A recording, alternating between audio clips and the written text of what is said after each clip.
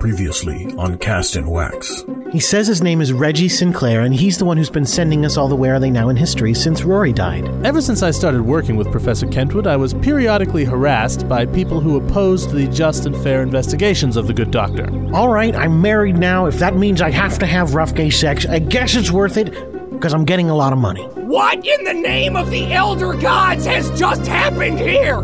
I think you just got mugged by a hooker and your roommate? Let's see, this letter says, Thomas Edison is an asshole. One of the things you come to notice after a while about being a reporter is that you're always pointing out things about what it's like to be a reporter. Or maybe that's just me.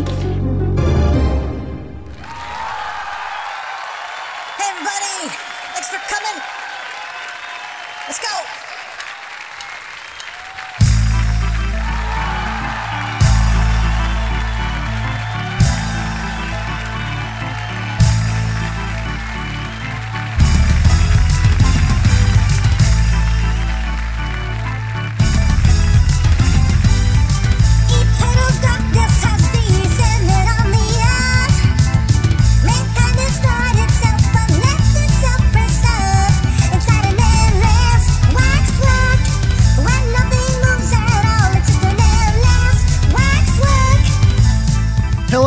Welcome to Cast and Wax. My name is Jordan D. White, and it is very exciting to be back here in the studio with everyone present. We got all three of our hosts back in the place to be here on Cast and Wax. As you know, my name is Jordan D. White.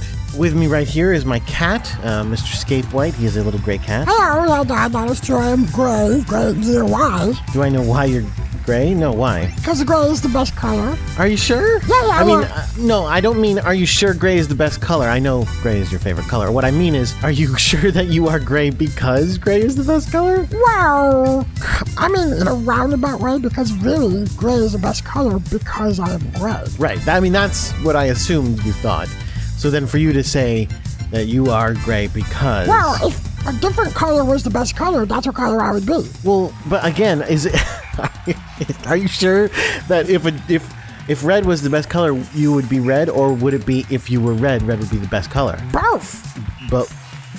Yeah, but basic, Dad. Let me lay it out. Whatever color I am is the best color, and whatever is the best color is whatever color I am. It's like reciprocal. Oh, that's a vocab word, I guess. Yeah, I know what it means. It's like I will give you some love and you give me moist food. Oh, well, yeah, I mean, just, okay. That's a kind of, yeah, essentially. I have some moist food, and the color that I am is like, I will pet you. I mean, I will rub up against you and be like, purr. Well, okay, that metaphor is a little weird. Yeah, but the point is, it's like, it was the same. So, if there is a color that is the best color, then that would be the same color I am. And which came first, right? Like, the chicken or the egg? Which one do you eat first? Wait, what? I'm sorry, Frank. You're just gonna have to wait a minute.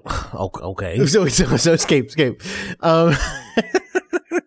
Which do you eat first, the chicken or the egg? Yeah, like which one? Because they both taste good. Yeah, but I don't think that's what the question. I don't think they say which comes first, the chicken or the egg, in the course of the day. Well, yeah, because the egg comes first. You eat an egg at breakfast. You have a chicken for lunch or dinner, probably. Right. No, he's right. Frank's right. Okay. Well, so I guess I'll introduce you.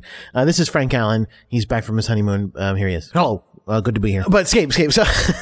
So when they say which came first, the chicken or the egg, they're not meaning in order of eating, because like Frank said, you would eat the egg at breakfast and the chicken at lunch. Well, I don't have eggs for breakfast. I have like crunchies. Well, yeah, but people, right. But what they mean when they say which came first, the chicken or the egg, they mean, we talked about this the other day. Eggs turn into chickens when they get fertilized, not with fertilizer, but with other chickens. This is complicated. Well, it is, but okay.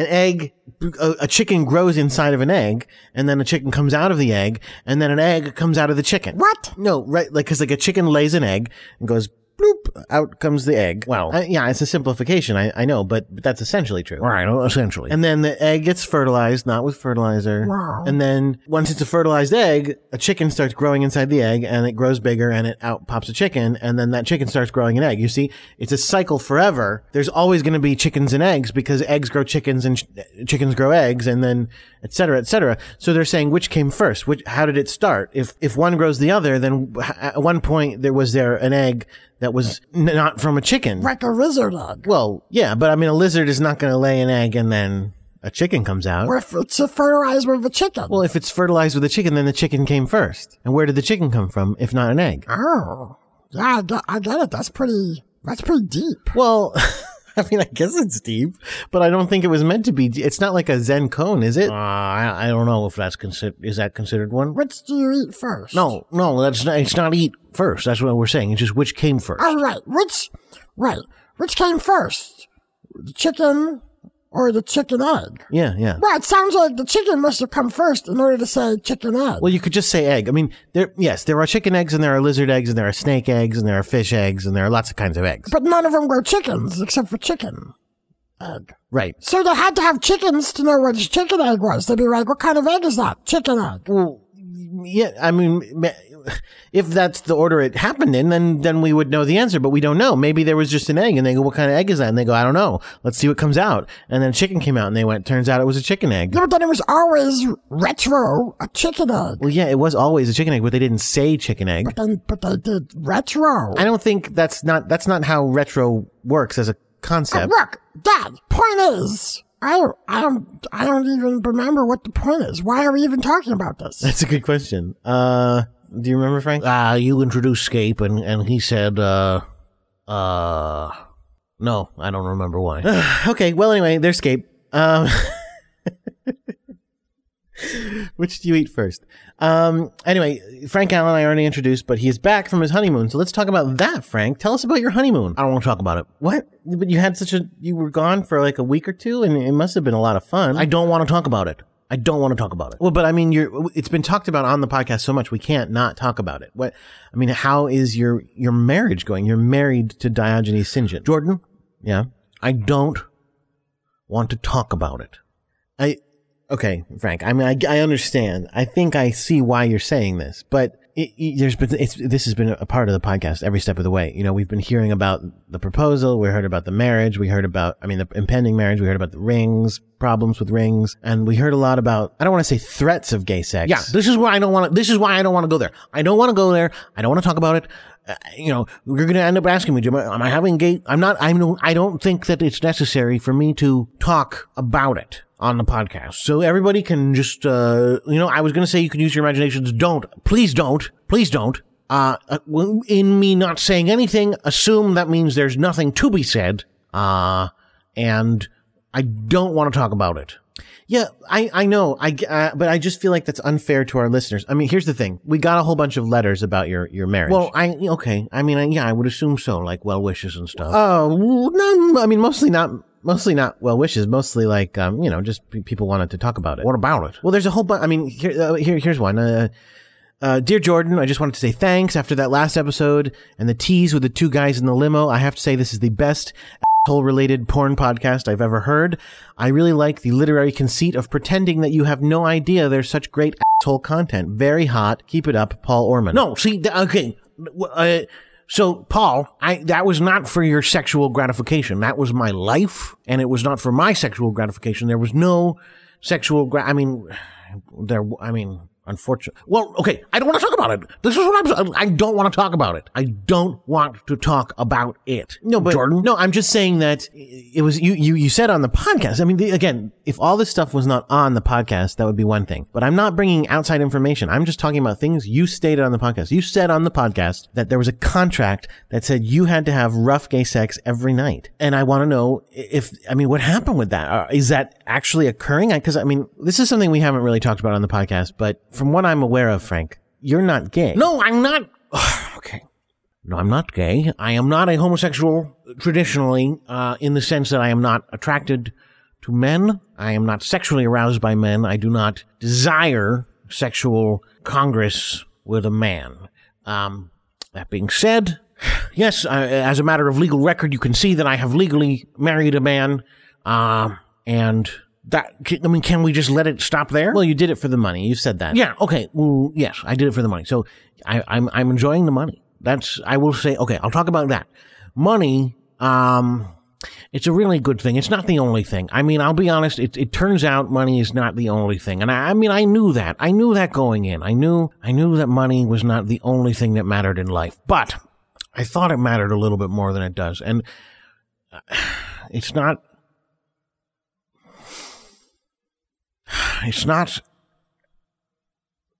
Are you okay, Frank? Yeah, I'm fine. Are you sure? Yeah, no, I'm just saying money is not, it's not the only thing, and there are other things to consider in life besides money. There are other things that contribute to one's happiness besides money. I know that I might have done things differently if I knew the truth, but okay. Point is, yeah, I'm enjoying the money. What am I doing with it? I'm setting up a production company for my new show. It's going to be great. It's, Diogenes is involved. And, cause it's money that he, technically earned and stuff. So look, I'm setting up a new show. It's going to be a great television show. Look forward to it coming soon. I'll give you more details as they post. And that's something to hold on to, to hold close to myself and know that I am, I'm getting something Something to make up for the sex every night. No, Jordan, I don't want to talk about that. God, I don't think we need to tell everyone about every detail of our personal lives. Well, no, but again, you brought it up. People should know that you're sitting on quite a big cushion. I'm not, it's just, I like to be, it's comfort. It's for comfort. I'm a rich person now. I can afford to bring pillows with me places, and it has nothing to do with any physical ailments. I am a person who likes soft pillows. That is, and I know you're a poor schmuck who has, IKEA chairs with IKEA cushions, and they flatten out under your butt, and they don't support, and they're not comfortable really, and they're old, so the chairs are falling apart. So yes, I brought my own cushion to put on your stupid chairs to sit on because I'm rich, because that is the thing I've earned through the sex. No, that's not how I would put it, because that would make me a prostitute, and that's not what I am. I'm not saying I'm a prostitute. I'm saying that being rich means that you've earned, I am rich, and so I get the benefits of richness, like my own cushion that someone can bring with me, and I can put on your ratty old chairs to sit more comfortably, not because I have a butt problem, but because, wouldn't everyone like their hindquarters pampered? Not in a diaper. I don't mean a Pampers. But the reason they called them Pampers is because you were pampering the child. And so wouldn't you prefer to be pampered if you, not in a diaper way though? I think we know what you're saying. We know what you're saying. Yeah. Wouldn't you live in luxury if you could? So you've got all the money. You can afford the pillow, the private personal pillow that comes with you everywhere you go. And you put it down on a chair and you sit on it, and you don't need someone talking about it on the podcast so that other people can make inferences. Oh, he's got a cushion because he's, no, that's not, no one said that. No one implied that. I mean, maybe Jordan implied that, but he's wrong to imply that because it's not a correct implication. There should be no inferences. There should be no drawing of any conclusions. Or pictures. No, what? No, what? No drawing any pictures. What? Well, I'm saying this guy, Paul Armand, is pretty excited. He might draw his own picture. No, what? No. Paul, no. I don't even like the fact that you are picturing it in your head. So you shouldn't be. This is not a sexual podcast. This is not a pornographic podcast. This is a podcast where it has been talking about my personal life, but I'd appreciate it if that would stop. Thank you very much. Well, I mean, like I said, I've got some more letters, so, I mean, it can't stop cold turkey. Well, I mean, I'm assuming there's other things going on in this episode besides just talking about my personal life and speculating on my sex life. Yes, no, there is. In fact, we've got a very special surprise coming up later in the episode.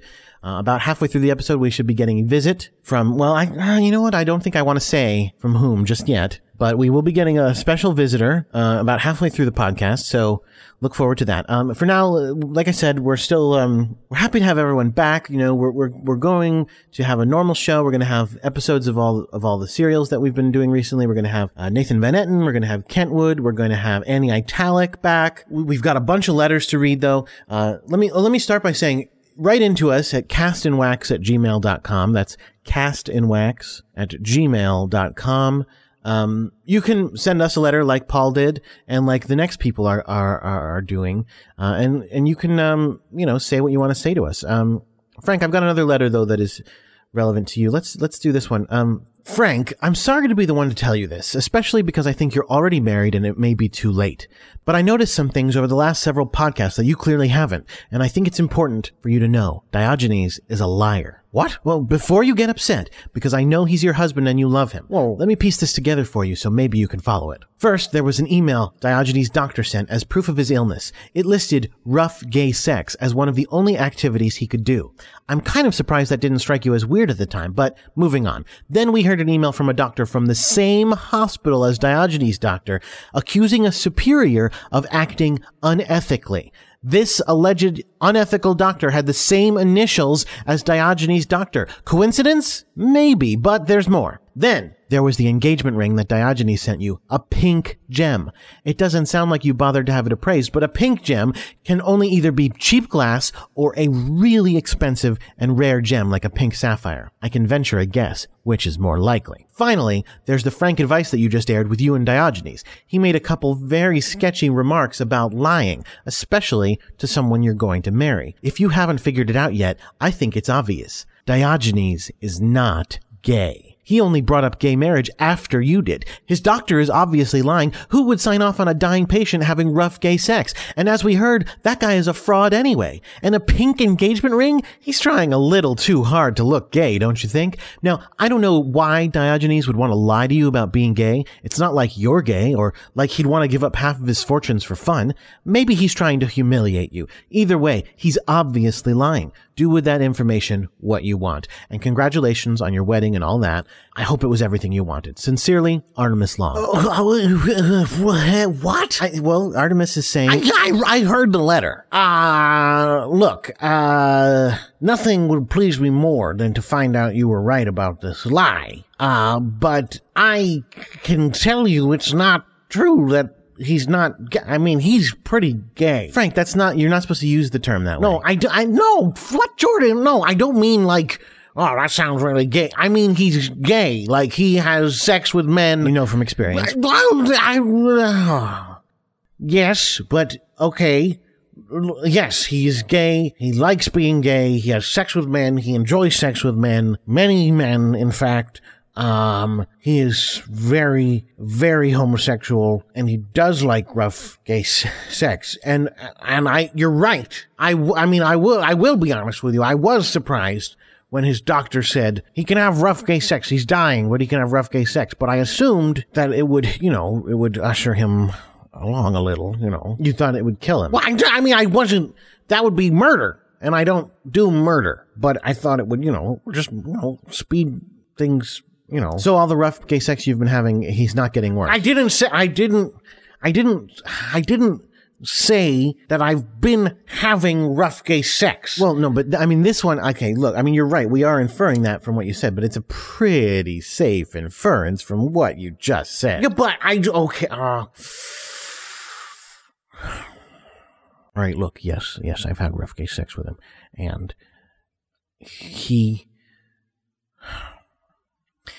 when one compares, and I'm not going to go into details on this, but when one compares my experience with the rough gay sex and his experience with the rough gay sex, I think one can see pretty clearly that I, a non-gay man, have certain responses to it, and he, a actual gay man, has other responses to it. And I don't want to disparage the guy. I don't want to make it sound like he likes it more because I don't like it, because that's not the case. If anything, we've been struggling. I imagine that would be really hard. Yeah, but I don't want to talk about this. I don't want to talk about that. I don't want to talk about it. My point was, he's definitely gay. I know he's gay, and for your information, it actually is a pink sapphire.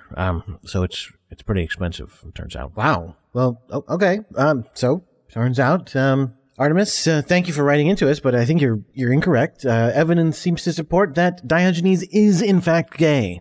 As Frank can attest, here sitting on his pillow. No, see, again, you're making the implication that I don't like. No, I wasn't. I'm just saying that you sitting on your pillow are attesting to the fact that he's gay. Well, yeah. So the fact that you are on the pillow is not what is attesting, but rather you upon the pillow are the one who is attesting. Yeah, but that's you. But you clearly meant. No, I didn't. I'm just saying you're sitting here on a pillow saying that it's true. Well, okay. Then yeah. I mean, then yes, I am sitting on a pillow, and I am saying that. All right, good. So anyway, let's get into the shows. Now, like I said, I'm expecting a visitor later, so I want to do the thing where we space the shows out and we come back between every show because I don't want to miss our visitor by listening to a giant thing of shows in the middle. I don't want our visitor to show up in the middle. So hopefully, let's just pop in one of them and we'll do one episode of This Day in History and Where Are They Now in History afterwards, and then we'll pop back on. Does that sound good to you? Yeah, sure. Well, yeah, that's fine. All right. Well, then let's listen to Nathan Van Etten right now. This is a lesson from the life of Nathan Van Etten. Lessons from the life of Nathan Van Etten.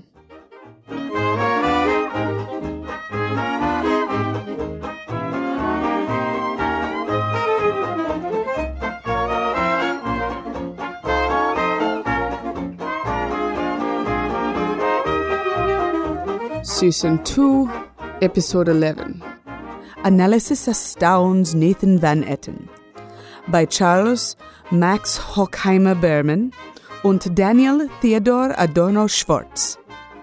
Analysis is the science of examining the psyche to explain behaviors and feelings.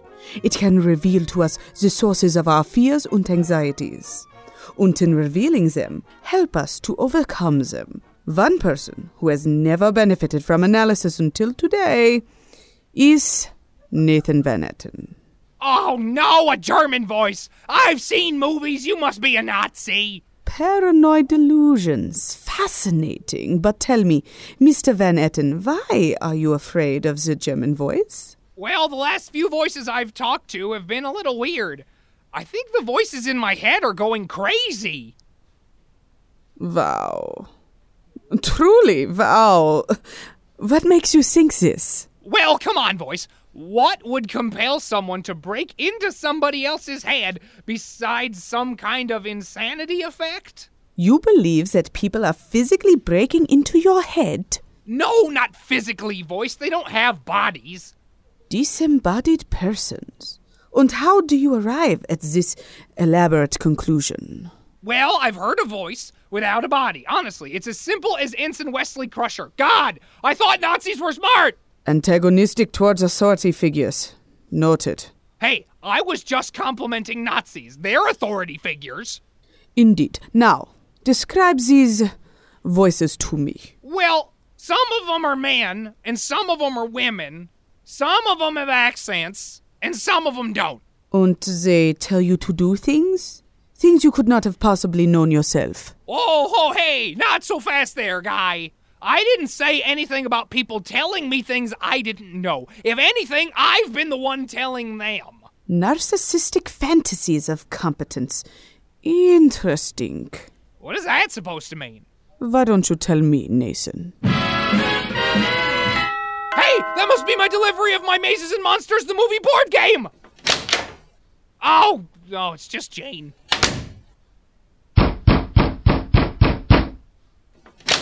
Nope, still just Jane. Close that door again and I will feed you your own ass, Nathan. You have my attention. Good. Help me get these bags inside. Jane, we've broken up. No number of gifts will assuage These are my things. Mine. For me. I'm keeping them here now that I'm moving into your parents' home. But my parents' home is my home. I live there. Here. I know, but I forgive them. Your dad has agreed to let me stay here until I found my own place. My Dad? Why would he want you staying here? Well, let's see, Nathan. After you stood by while my house was destroyed, my parents came to visit me in the hospital. My leg is fine, by the way, to let me know they blamed me and would prefer if I make my own living arrangements from now on. So now I'm homeless and in debt to the hospital for treating my leg. Oh God, this is terrible! You don't mean what I assume you mean when you say that. Now you'll be even more self-absorbed, just like homeless Todd was. I called it there. Bring that up to the guest bedroom. I certainly will not. This is all a part of your elaborate scheme to make me fall in love with you again, and I am not having it. Okay, Nathan, I loved you once. That's over now. You're literally my least favorite person on earth. But your dad is very kind and has a cute butt, and he at least has an ounce of feeling for others in his whole stupid body, unlike some people I know. Oh, gross. Don't talk to me about my dad's butt. You think so? Okay, Nathan, then it's revenge time. What? I'm gonna seduce your dad, just to weird you out, and because I want him. So, win-win, I guess. Jane, that's crazy. No, you're crazy. He's like a saner, older, more acceptable you. This will never work! Oh, it won't? It worked for you, and you're a clueless, narcissistic, small-minded doofus. I am not narcissistic. You don't know what narcissistic means. Also? Whatever, Nathan. I'm sure things will settle down soon. I'm sure your dad will know how to please a woman when he's conscious, which will be a nice change. Jane! Jane, come back down here and explain what that means! Consciousness is the level at which our deliberate thoughts are apparent to us. It is only the tip of the mental iceberg. This has been a most enlightening conversation. Yes, it has, voice. I know I learned a lesson today. Oh, delightful, do tell. I need to look up what the word narcissistic means. You do that, Nathan. Now, we're out of time, but perhaps you will join us again for another lesson from the life of Nathan Van Etten.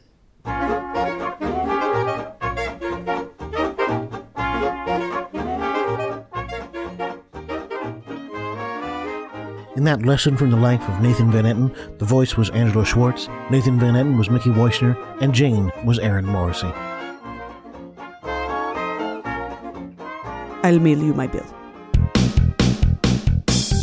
Welcome to This Day in History on WHIW Binghamton. My name is Rory St. John. On August 5th, 1962, movie actress Marilyn Monroe is found dead in her home in Los Angeles. She was discovered lying nude in her bed, face down with a telephone in one hand. Empty bottles of pills, prescribed to treat her depression, were littered around the room. Hello, post office. Yes, thank you, good sir. I'd like to ask, I'm going to have someone picking up my mail for me. We can just hold it at the post office for you if you're going on a trip.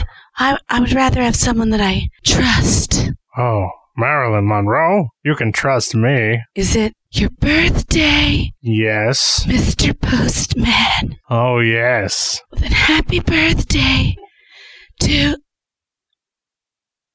Marilyn? Marilyn, are you Miss Monroe? I guess I'll just hold her mail. Take a lesson from Norma Jean. No, don't kill yourself. I mean, if you're going to be away for a while, make sure that you either find someone you trust to pick up your mail for you or ask the post office to hold it for you. This is This Day in History on WHRW Binghamton. But hold the phone. My name's Roy St. John, and this is Where Are They Now in History on Cast and Wax. And later that same day, the postman who talked to Marilyn Monroe was walking through the post office when he saw a door he'd never seen before. And he grabbed the door, and he opened it, and he went inside, and he said, "Oh, I was mistaken. I have seen this door before. I just forgot all about it, because this is the part of the post office where we hold mail for people who are going away for their vacation, and no one ever remembers to do that. The fact that Marilyn called earlier today is a weird coincidence, but it probably got me thinking about things, and that's why I'm realizing now that this door is here." He then went into that room and said, "Oh, there's plenty of room to hold Marilyn's mail." He started holding her mail, and then, of course, he got the devastating news that she was dead. This upset him greatly. He had to go to an analyst, and that analyst said, "What do you think it means that Marilyn Monroe's dead?" And he said, "Well, it means to me that I spoke to someone while they were dying, and maybe that makes me a terrible person." And he said, "Well, why does that make you a terrible person?" And that's how therapists work. You just keep asking more questions. They stopped holding Marilyn's mail because they don't hold mail for you if you're dead. So don't kill yourself, but do, if you're going away, call the post office and say, "Hey, can you hold my mail for me?" My name is Rory St. John, and this is Where Are They Now in History on Cast and Wax. All right, welcome back, everybody. Welcome back. Frank, that Where Are They Now in History actually reminds me of one of the letters we got. I want to read to you. It is about something you said. Oh, yeah? Yeah. It's regarding the door with no... door no one had ever seen before? Yes. Here, it's a letter called Magic Man in a Magic Room. Hey, Frank. I've been thinking about your magic man in the magic room scenario from episode 151, and I'm wondering, this guy has infinite money. If you want some of it, why not just ask him if he'd share it with you? It keeps filling up anyway. Maybe you don't have to kill him for it. Maybe he'd just give you some. Before you say what a crazy jerk he is because of the gun trick and the stabbing and the trying to kill Jordan in this scenario, I think that's only one direction the story could go in. And clearly you just kept making up his actions to counteract Jordan's responses like some terrible dungeon master who doesn't really have a plan or story in mind. Anyway, I'm mostly interested in why you didn't even consider that as an option. Sincerely, Gabe. Well, okay, no. Well, see, you can't challenge me on these things and then twist it around. Like, why? You're saying, well, why don't you just ask about that? Well, yeah, he is a jerk and he does have all the guns, and he, this is a guy who's made it his life's mission to go around traveling from building to building, trying to get into this weird game of gun, chicken, Russian roulette hybrid with people, shooting at, he's got a weird death wish, clearly. Yeah, as explored in Rory's kind of series, exploring the idea. What? I mean, Rory, like over the last, couple episodes, he's been telling more and more exploits of this man. Really? Yeah, did you not notice? Well, no, I kind of stopped listening to those. But that was, that was part of the whole thing. You were saying that he was talking about things that were going on. So he was talking about my idea? Well, I assumed you were talking about his idea. No, I came up with that idea. Well, it doesn't matter. The point is, yes, he's got this weird death wish. He is a jerk. If you walked into the room and said, he goes, hey, I've got this bag full of infinite money. And if I just said, can I have some of the infinite money? It's infinite, so you're never going to run out. Can I just dump like loads and loads and loads of it out into the hall where I can then scoop it up at my leisure? Well, he would have said no, absolutely not. It's my bag with my money, my infinite money, so forget it. Actually, that brings up a good question. If it's infinite money, what about serial codes? What do you mean? Well, the money that is printed all has serial codes. So either he's going to be, pulling out money that has duplicate serial codes and is going to be considered counterfeit money, or he's pulling out serial codes that don't exist, in which case if anybody looks at it, they're going to go, that's not real money. That's again, counterfeit money. Very well made.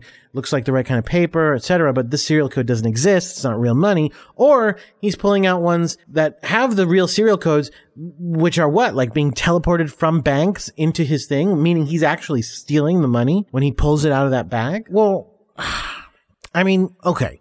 Realistically speaking, it's probably the third. It's probably that when he reaches into the bag, he's reaching into a magic teleportation, device, really, that will summon money from elsewhere. So yes, if you were in a particular bank vault at that time, kind of at random, you might say, hey, wait, some of the bills just vanished from that roll. And then they have a roll, they'll go, no, this roll is short. This doesn't have all the money in it.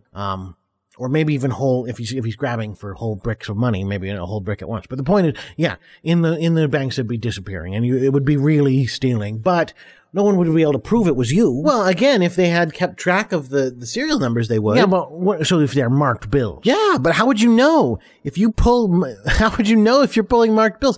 They have registered those serial numbers as, so that they can be like, what's happening to this money? Why is it vanishing? Who's stealing it and how? And then you go and you try to spend this money. You know what? All in all, again, I stand by my decision that I don't try to kill this guy and rob him. Because if I am able to subdue him with that gun, I can bring him to justice. And I can say, this guy has this money thing. I don't know what the deal is with that man. Is he producing counterfeit money or is he stealing real money? Either way, it's illegal. This guy's got to go to jail, and he seems to be killing people on a pretty regular basis. So I stand by my decision. I'm not going to kill him. I'm going to bring him to justice. All right, fine.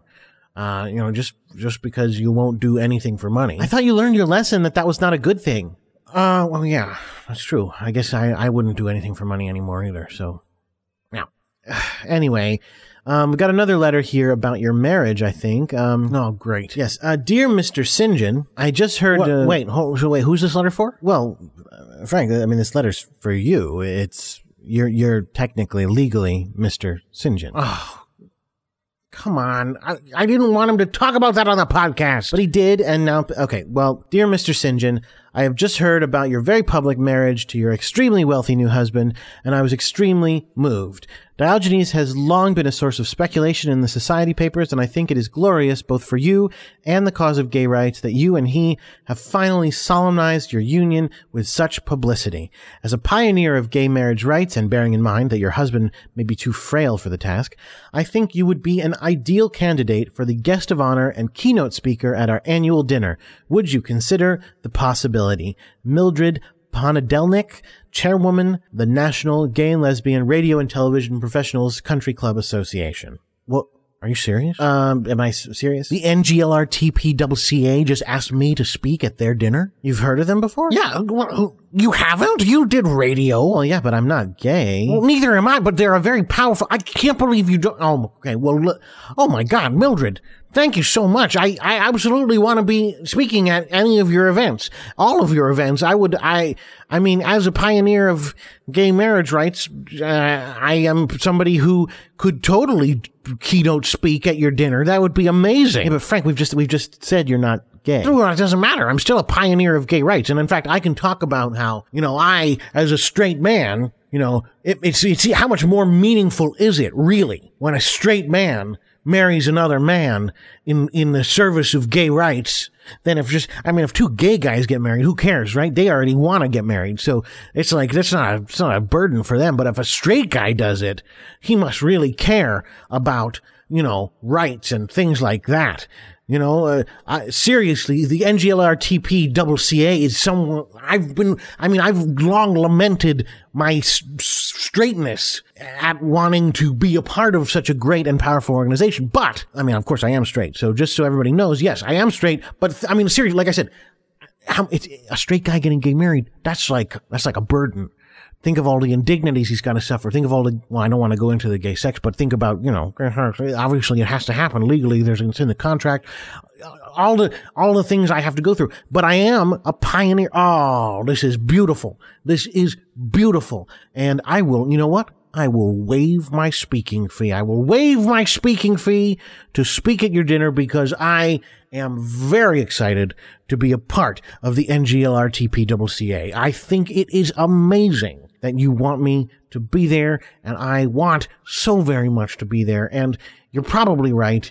Diogenes is, as he said many times, he's super ill. I probably won't bring him, but I am excited to be there. Tell me when and where it is, and I will show up as fast as humanly possible. I'm not saying I'll show up now if it's in 2 months from now, but I'll be there on time, and I'll talk about it because you get what I'm saying. My point is I accept your offer. It's an amazing offer.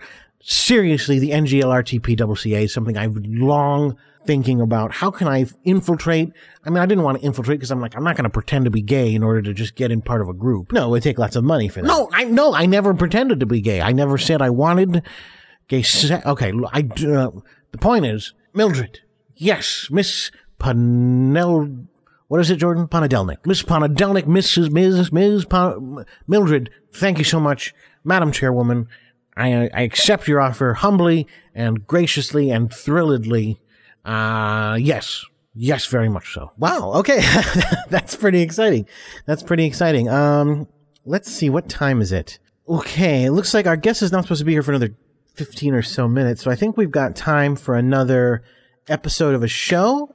This is our newest series, Kentwood.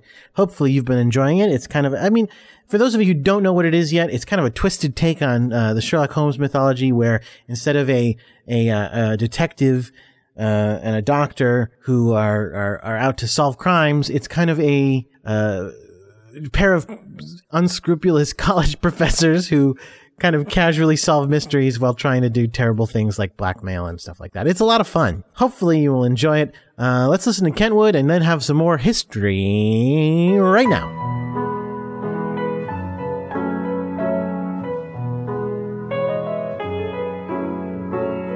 Kentwood, Episode 4, Asset Protection, by Jacob Thompson. Professor Kentwood was a detective extraordinaire, and by the late 1980s, he'd proven it often enough that he regularly entertained offers to work off campus. That was how we ended up in Omnishop one afternoon. Welcome to Omnishop. How may I help you? You know very well what I want you to do, you time-wasting grandstander. Here is today's special. We shall see how special this so-called special is. Have a nice day. Why did you even accept their literature, Professor Kentwood? Omnishop's an evil corporate store that's full of offensive poor people, and realizing that I'm disgusted by these people fills me with liberal guilt. Keep your distasteful confessions to yourself, Daniel. This store has a problem with stolen merchandise, and I've got an appointment with the store manager in his office. In the meantime, you must collect the items on my shopping list. I've never felt so much like your butler. If buttling it be, buttle on, elsewise we must make repeat trips to this place you so despise. I searched every corner of the carnivorous, unfamiliar store. No associates could help me. Professor Kentwood's handwriting was nearly impossible to read, a gnarled scrawl as unreadable as his thoughts. He also favored products that had not been manufactured since World War II. When I got to housewares, a beautiful woman emerged from behind an end cap. I literally could not turn away and stumbled into her. Oh, I'm sorry for being in the way. No problem, ma'am. You look familiar. Were you one of my students? Are you Sabigo? It's pronounced Sebago, as in Bay of Pigs, not Beehive. Do you know anything on this shopping list, by the way? This list is crazy. Hold on. I need to check on something. I never noticed how pretty you are when you were in my class. Oops, I shouldn't have said that out loud. It's okay, Dr. Sabigo, but I'm going to seem like I'm kind of an airhead because I'm a secret shopper, and we're surrounded by people who are stealing. I don't think the customer is always right, so I'm offering you my apology for my sexist words.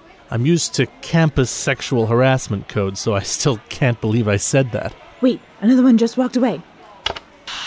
Attention, Buddy Bob. We got a walker by the door. Wow, you're busy. It's amazing how many thieves hang out around an innocent woman who's only shopping for food and services for her hypothetical family. I think I know one of those guys. Well, then stop him from stealing, Dr. Sabigo. I chased down the man that I recognized. He was Dr. Grackle, president of my university and a constant source of trouble. What are you doing here, Sabago? Why did Kentwood drag you here? I'm trying to keep you from stealing. Now come on. If they paid me more, I promise you that I would not have to supplement my income. You make quite a bit more than I do. The president of a university raises money and has to be the man whenever he is in public. When you got a bunch of hookers and blow, you walk like you're 10 feet tall and can get all those donors to open their wallets. Everything I do, therefore, pays for itself, so stop interfering with my time-honored methods. Why are you stealing batteries? Does it matter? Dr. Kentwood knows everything I do, and he can just put it on my tab. So you're like a Calvinist who ponders whether to act on the dictates of his better angels before an all-knowing God? That kind of thing is why I don't talk to you. Goodbye. Coming to the conclusion, as I did, that the notably attractive woman was drawing shoplifters to the store, I looked for Professor Kentwood. It took several minutes, but I found my way to the office where Kentwood was speaking. Daniel, how dare you intrude upon my summation? You elevate bad timing to an art form. Do go on. Those skid marks left on the floor attracted my attention, for I saw there was no obstruction that prompted the sudden turn. It could have been just another worker in the way. People block those fire exits all the time. Perhaps, but taken in tandem with the other pertinent facts. I was inspired to examine the return pallets with no assistance from your surly employees. During my search, I discovered the following. A box of Christmas ornaments? Open the box. It is surprisingly heavy. A bomb! Don't fear it. It shall not detonate for at least 6 hours unless you drop it. As for your merchandise theft, I believe Daniel was attempting to raise that subject when he rudely interrupted me. Well, fellows, I think one of your secret shoppers is so physically attractive that people are trying to steal just to get her attention.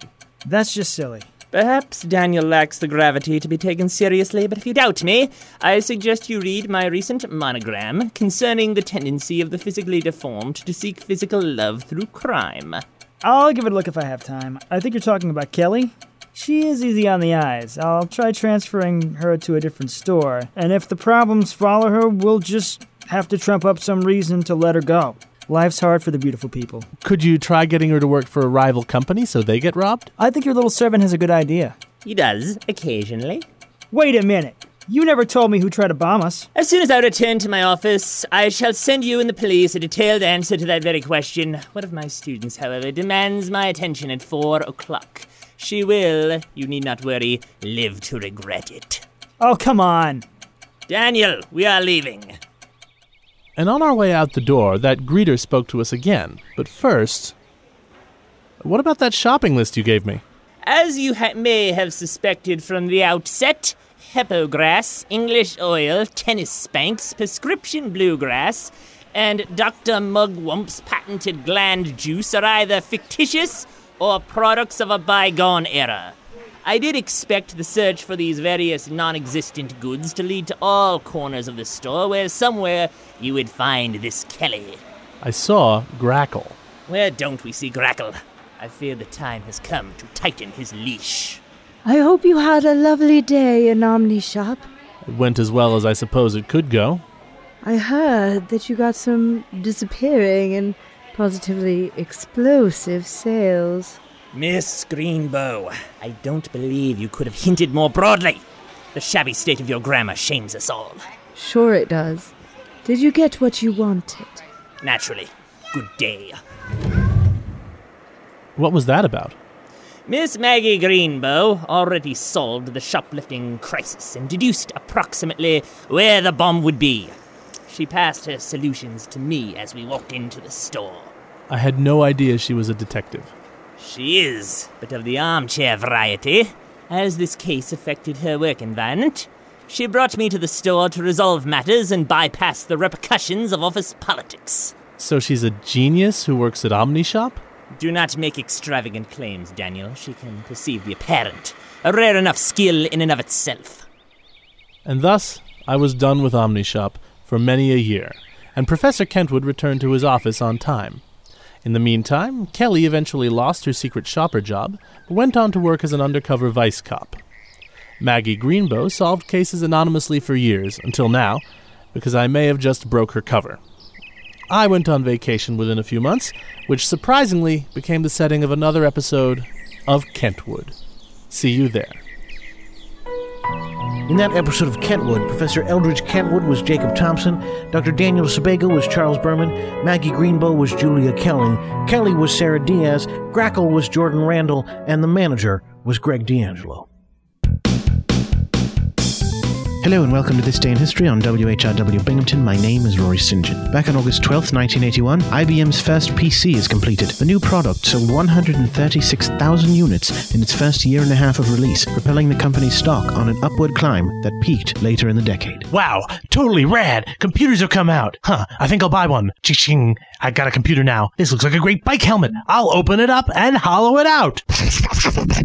Now, to ride around town with my new cool PC. Hey, Jimmy, want to go ride bikes? Yeah, I'll put on my helmet. It's really a computer. Totally rad. Whoa, that looks like the latest. Can I have one? Sure, buy a computer. Ching, ching. Here's yours. Hollow it out. Put it on your head. Awesome. Dude, let's ride around. I look totally awesome. Tubular. Excellent. Gnarly. Let's ride bikes. Ding, ding. Whee! Ding, ding. Hey, oh, look. No, I'm about to walk in front of these bicyclists. Running into her. Scram. Screech. Ow, that hurt my head. I'm bleeding and I'm dying. That computer didn't work as a helmet. Bogus. Good thing I was wearing my helmet when walking, which isn't a computer. You'll be happy to know that those children didn't die, but it was close. Make sure that you wear the proper sporting equipment when you do some sort of sporting thing, not a hollowed-out computer or any other makeshift devices. Your life could depend on it, or serious injury could depend on it, as in the case with these children. This is This Day in History on WHRW Binghamton.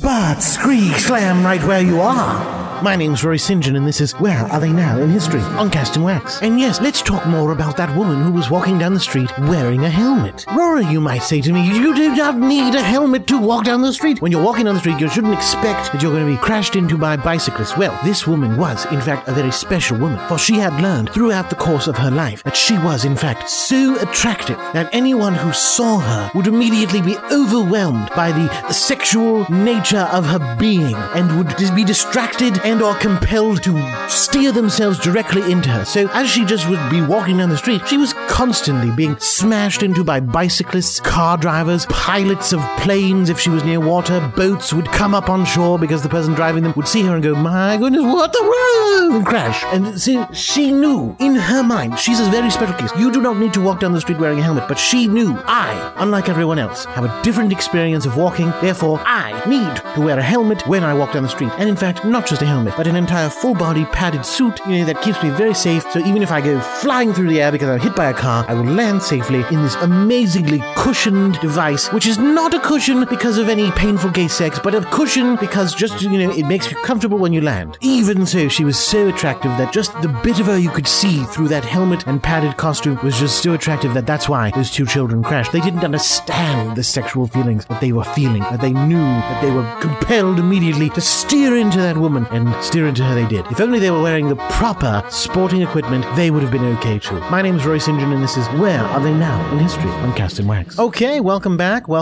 That was very interesting and exciting. Now, we're just waiting for our special guest. He should be here any minute. I guess, I don't want to tell you guys who it is. I'm excited to meet this person, but. Come on, just tell us. No. I'm excited. I want us all to react naturally and spontaneously and stuff. So, okay. Frank, Escape is asleep, isn't he? Yeah. Whatever, it's fine. All right. You know what? I got a letter here from a good friend of the show, our friend Lynn Nelson. Let's see what it says. Jordan, I'm writing to you through an encrypted connection. I need your help. I was abducted 5 days ago. A pretty classic bait and switch with my limo driver, actually. This may as well be a movie. I am not being harmed so far. I am somewhere in Europe, I believe, but I'm not sure where. I do not recognize any of the people I interact with, but I've heard some names thrown around that make me suspect some very high-level people are involved. That's all I will risk putting in writing for now. The most important thing right now is that these people are looking for Jean Baptiste. I believe they want to kill him, and they seem to think I can help find him. I'm trying to keep it that way, both for my safety and to try to gain some inside information. So far, they are providing me with very nice accommodations and letting me keep most of my possessions, though I am under moderate surveillance. I will do my best to contact you when I can. In the meantime, please help me get word to Jean-Baptiste as well as to a reporter named Martin at the Washington Post in the politics division. He's the only Martin in that division. You'll be able to find him. He will know what to do. Thank you. Hopefully, I'll be in touch soon. Wow, I wasn't expecting such a serious letter from Lynn. Yeah, she's been abducted. That's pretty insane. I mean, what are we going to do about it? Well, I guess we got to get in touch with Jean-Baptiste and Martin and, Oh, that's him. Okay, guys. Okay, hold on. Let me go get him. Oh my God. Rory. No, hold on. Oh, guys. I never expected this. But it's Rory. He's alive. Can I sit here and use this microphone? Yeah. Okay, now listen. Rory, I'm afraid. How is this possible? Please, relax. Are you serious? No. Listen, please. Everyone, just breathe. Carefully and deeply. I'm not Rory St. John. Well, come on. I'm not. I know. I was afraid this would happen. I know we do look very similar. You look exactly the same. You are him. You are clearly him. No. My name is Reggie Sinclair. What? What are you talking about? Jordan, you and I have been contacting each other through email, and we set up this appointment to meet in person. Yeah, but you're Rory. You're Rory, and you're alive. No. Listen, no. I'm afraid I'm not. Rory, it's very tragic, died of a heart attack, and I am his cousin, his identical cousin, Reggie Sinclair, who has inherited most of his wealth and who is continuing to send you episodes of Where Are They Now in History. But I am a different human being than he is entirely, and, I have lots of proof of that fact. Seriously? You're his cousin? Yes, absolutely. It's 100% the truth. I promise you. But you look exactly. I knew, and it is a problem for people who have known us both, they get us confused. But I guarantee you it's true. My name is Reggie Sinclair. I have a license here. Here. Take a look. Here's my driver's license. And if you see when it was issued, that's like 5 years ago. Yes. And because I was here 5 years ago, getting my license here in New York. Oh. So you're Rory's cousin? Yes. Reggie Sinclair. Yes. Now you're understanding. Yes. Different people. I do have Rory's entire fortune at this point. And, I'm the custodian of his works, of his extra historical works, but I am a different person. Bullshit. I'm sorry. I do not. Okay, you know what? We're doing something we have not done in a long time. Jordan, cue it. What am I? Just hit it right now. Okay. Frank Allen Interviews. Starring Frank Allen. Hello and welcome to Frank Allen Interviews. My name is Frank Allen and we are here doing an investigative report, as we often do on Frank Allen Interviews. We have with us an imposter. Now, hold on. Well, we have here an alleged imposter. Who's making the allegations? I am, Frank Allen. This man says his name is Reggie Sinclair, but we all know him better as Mr. Rory St. John. Say hello, Rory. Well, I'm not going to say hello, Rory, because I am not Rory. I am Reggie Sinclair, a.k.a. Reginald Sinclair as my full first name. All right, Mr. Sinclair, you are telling me that our friend Rory St. John died and left everything he owned to you, a cousin who he never mentioned to us ever before. Well, yes, of course I am. How can you explain that? How can you explain that he felt close enough to you to leave you everything he owned, but he never once mentioned you to us? Well, it's not like you were friends. Yeah, but we worked together a lot. Right, but you didn't like each other very much, did you? Well, how would you know that if you're not Rory? Because he and I were close, and he told me all about you. He said the two of you fought often. To be honest with you, I defended you and said, no, Frank sounds like a decent fellow, but he told me, no, Frank is a deplorable human being. I hate everything about him. He smells sometimes. I lived with him for a time. It was disgusting. He says lots of really, really hurtful and dreadful things about you. But that, to me, seems like a good reason that he wouldn't want to share the intimate details of his life with you because he didn't like you at all. All right, fine. That's fair. But what about Jordan? Well, Jordan, they had a professional relationship and he liked Jordan very much, but I don't see that necessarily says why he has to talk about all parts of his family. I'm sure Jordan never told Rory about every single part of his family. Jordan, is that true? Every part of my... No, I have lots of cousins I've never mentioned on the show. All right, well, okay, fine. Let's put that aside. But would you leave all of your money to your cousin? Probably not. Although I don't even know if I've mentioned my brothers and sisters on the show. You have brothers and sisters? Yeah, I have 2 brothers and 2 sisters. Well, I mean half. 2 half brothers, 2 half sisters. Really? Yeah, did I never mention it before? No, you didn't. Oh, I didn't know that. It's true. Huh. All right, well, okay, fine. Yeah, but okay, all right.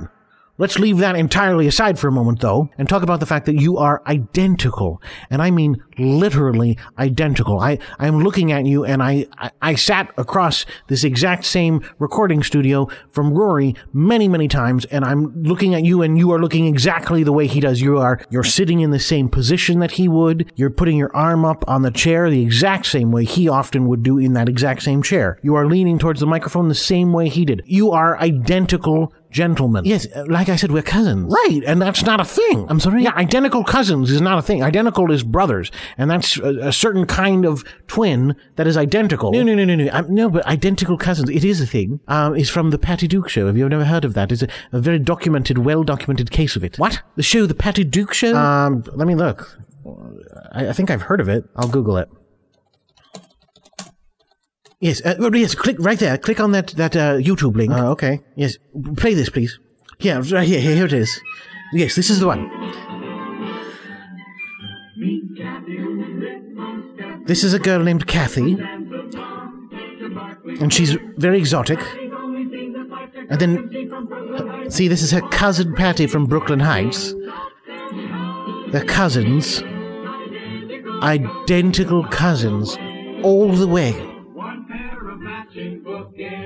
Matching bookends, because bookends that are the same but they're different internally.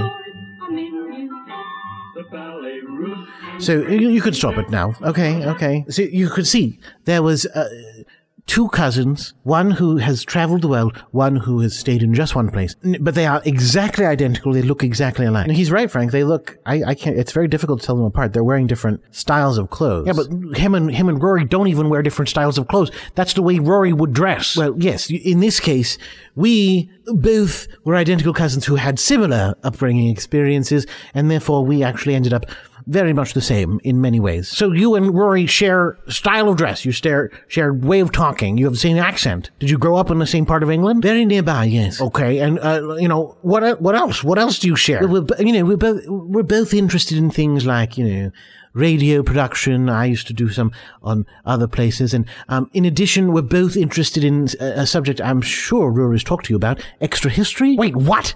You both do extra history? Well, yes, of course. That's why Rory felt comfortable leaving his extra historical works in my care. That you both coincidentally are into extra history. Yes, I mean, I would say because we are so genetically similar, I'm sure we had a genetic predisposition to an interest in extra history. But that aside, yes, we both are interested in extra history, and we had many long conversations about the practices and, craft thereof. And that is why Rory felt comfortable leaving to me, in addition to all his wealth, all of his works. That is why I have all of his works of this day in history and where are they now in history. And I am able to send you the days in history that he worked on before his death, that he pre-recorded, and that he entrusted to me to get to you so that the show would go on no matter if anything happened to him, which unfortunately something did happen to him, as we all know. He died of a heart attack. Yes, on Christmas Eve. Right. We all know that. Well, we all thought we knew that until now, when we are discovering that, in fact, it was an elaborate hoax. In fact, let's talk about this. Let's talk about the concept of if Rory St. John did stage his own death, shall we, for one moment? Well, I don't know why we would do such an intellectual exercise. Oh, don't you? Well, okay, how about this? Let's talk about another world. A world where Rory St. John did stage his own death. Oh, you want to do extra history? Yes. That's wonderful. That makes me feel good that perhaps some good came from Rory's death, because I know in his life, he told me you were very against extra history. So the fact that in him dying, you've become more open-minded to the subject. No, I'm not open. Okay. Just let's talk about another world then for one moment. Let's talk about a world where Rory faked his own death, okay? All right, let's do that. In that world where Rory faked his own death, everything else is the same. And one can look at our world and find, in fact, well, why would Rory fake his own death? Let's think about this. Was he trapped by a terrible contract he signed? Well, you would know about that. Well, but Rory was trapped by a terrible contract that he signed, wherein he signed himself over to the Loveburgo Hirohito Institute, saying that he would work for them, and that if he ever were to break this contract, the penalty, the forfeit, would be his entire wealth. Now, the contract did not include him working for the company after his own death, of course. His death would trigger the end of the contract. Rory was trapped in a job where they had forced him to go out into a field, naked, drunk, and crap the ground, and then chart it was a very miserable job. I know, it was absolutely a very miserable job, and I felt a tremendous amount of sympathy for Rory, but I do know that Rory was, in fact, devoted to doing that job the best he could. He told me often, this is a job I care about. This is a job that, even though it sounds terrible, and it is terrible, in fact, it is real work and extra history, and I would never dream of breaking this contract. Right, no, of course, in our world, but in that world, in another world, where he might see this contract and say, well, this is a terrible thing. How can I get out of it? Oh, there's a clause that says if I die, the contract is fulfilled. So if I die and leave my fortune to someone else who is another identity that I can set up for myself, well, that wouldn't make any sense, because in that other world that you talked about, in that other world, you said everything is the same except he faked his own death. Right. Well, I already existed in that other world then, because, like I said, here's my license 5 years ago. That proves that I was here at least 5 years ago. Yeah, but that kind of document can be forged. All right, well, hold on, let me just grab my briefcase here. Here's my college diploma. Oh, okay, no, that looks, and it says Reginald St. Clair. Well, Sinclair, right? Still, again, it's an elaborate forgery, or again, the amount of money you have, you could pay the college to just legitimately print you one with an old date on it. All right, here it is. Here's a picture of me watching Lady Diana's funeral. Well, but that could easily be a picture of Rory watching Lady Diana's funeral. No, actually, hold on. I have here. Here is a picture of Rory watching Lady Diana's funeral with his mother. Oh, yeah, you're right. And that's the same picture on their television, too, so it's right around the same time. Precisely. Well, no, but you could have just had a tape of her funeral and watched it later. Why would I tape her funeral? Do you think I'm a sick person and I'd want to watch a funeral of someone so wonderful over and over again? I'm just saying that kind of evidence can be doctored. All right, well, here's a picture of me and Rory last year at a wedding. Wow, yeah, that looks real. Because it is real. So that's you. No, actually, that's Rory. Oh, that's Rory, and that's you over here. Yes. Well, okay, but people can do amazing things with doctored photos at this point. I'm just saying, okay, look, there is another world where everything you just showed me is exactly the same as it is right now, but it's still fake. Because you're actually Rory, and you faked your own death, and you left all your money to, quote-unquote, your cousin, who is actually you. Well, yes, Frank, I think this is a dreadful misuse of extra history. What do you mean? Technically, all of the things you're saying are true, but it's an irresponsible use of extra history because extra history is there to make people feel better about things. You are using it to prove a point that you think is true, which is not. I am not Rory St. John. I am his cousin, Reggie Sinclair. No, look, I'm Frank, but Frank, I understand. What? I understand what's going on. And what's that? Rory died, and you miss him much more than you thought you would. Well, it's understandable. Sometimes when we fight with people, we don't realize how much they mean to us and how close we are to them. Yeah, but that's not... It's fine, Frank. I forgive you. And I know Rory forgives you too. No, you are Rory. I'm not. I'm Reggie, but thank you for lumping me in with someone who I care so deeply about and whose talent I respect and whose wonderful contribution to the field of extra history I think is immeasurable, and I only wish I could live up to his extra historical standard. The fact is, while both of us practice extra history, he was always much more successful at it than I was, and I envy him that, and I always have. But, Frank, I am not Rory St. John. I am Reggie Sinclair. I don't know what else I can do to prove to you. I've shown you documents. Would you like to see? Look, I've been filing tax returns. I have my tax returns here. Yeah, that looks like a real U.S. tax return. Do you think Rory would be filing dual tax returns for multiple years? That doesn't sound like something Rory would do, because that would mean he would have to pay the government lots of money, and I know he doesn't like that. Not to mention, I voted for Barack Obama. Wow. Okay. Maybe you are different than Rory. Yeah, Frank, I think I miss Rory too, and I would like him back, but I think it's pretty clear this is his cousin. I don't know. I still don't know. It seems like maybe it could be true. Thank you. Well, okay. We can't go on until you wrap up your... Right. Okay. Thank you guys for listening to Frank Allen Interviews starring Frank Allen. My name's Frank Allen. And I don't know when we're going to... I was kind of surprised that we did this one, so I don't know when we're going to do it again, but there'll probably be more Frank Allen Interviews in the future, so get ready for them. Thanks. Well, Reggie, thank you for coming by. So... like you said, Rory left all of his works of extra history to you. You've been sending us the extra history updates. Where are they now in history? And I appreciate that because they are a valuable part of our show. It's really not a problem. And Rory really recorded all of these before he died. Yes, absolutely. Wow. That's really impressive because like I said, they tend to completely line up with things that are happening in our life. We've had 2 episodes earlier in the show today. One of them was, first of all, it made an allusion to a thing that Frank talked about this doors that had never been seen before. Oh, yes, I know about that series. I do recall. It was a pretty impressive series that Rory worked out about the life of one of the founders of Alcoholics Anonymous. Right. Well, that corresponded perfectly with something Frank was talking about on the show once.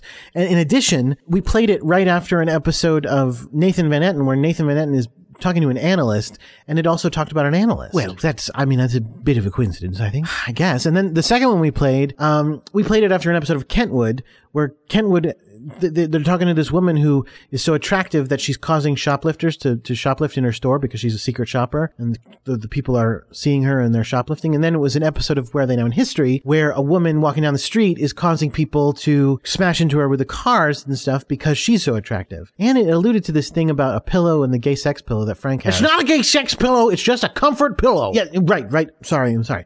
But that was what it was alluding to. It was saying she was having a safety pillow rather than a gay sex pillow. Look, the point is, it still has been lining up almost perfectly. It's crazy how talented Rory was to have done that. Well, yes, like I said, he was an amazing extra historian, and I wish that I could become even half the extra historian he was. Well, I mean, if it really is genetic, obviously you've got it in you because you guys are pretty much identical. Yes, well, I can only hope. Wow. Well, let's keep the show rolling, I guess. Frank, were we talking about something when Reggie showed up? I can't remember what it was.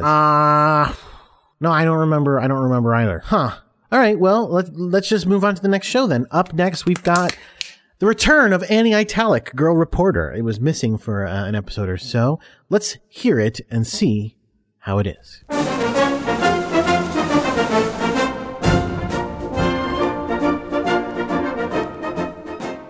Annie Italic, girl reporter. Episode 9, Pyramid Schemes, by Pete Bowers and Charles Berman. Dateline Thorpsburg, from the desk of Annie Italic, girl reporter, high atop Henderson Towers in Center City, in her office of the Thorpsburg Ledger-Star Bulletin Journal, we bring you the news of the world. Commissioned by seasoned newspaper editor Eugene Seabrook, Annie Italic tracks the most thrilling events of our day with the determination of a bloodhound, poised, notebook in hand, for the moment of her big break. Eugene Seabrook, my editor, is great for having meetings with. You never have to say anything. And that's why I've decided tomorrow we're doing another issue of the paper. Reporters, you're all doing the same job as yesterday. Frank, you'll still be printer. Do I still get to be the sub-editor in the corner office?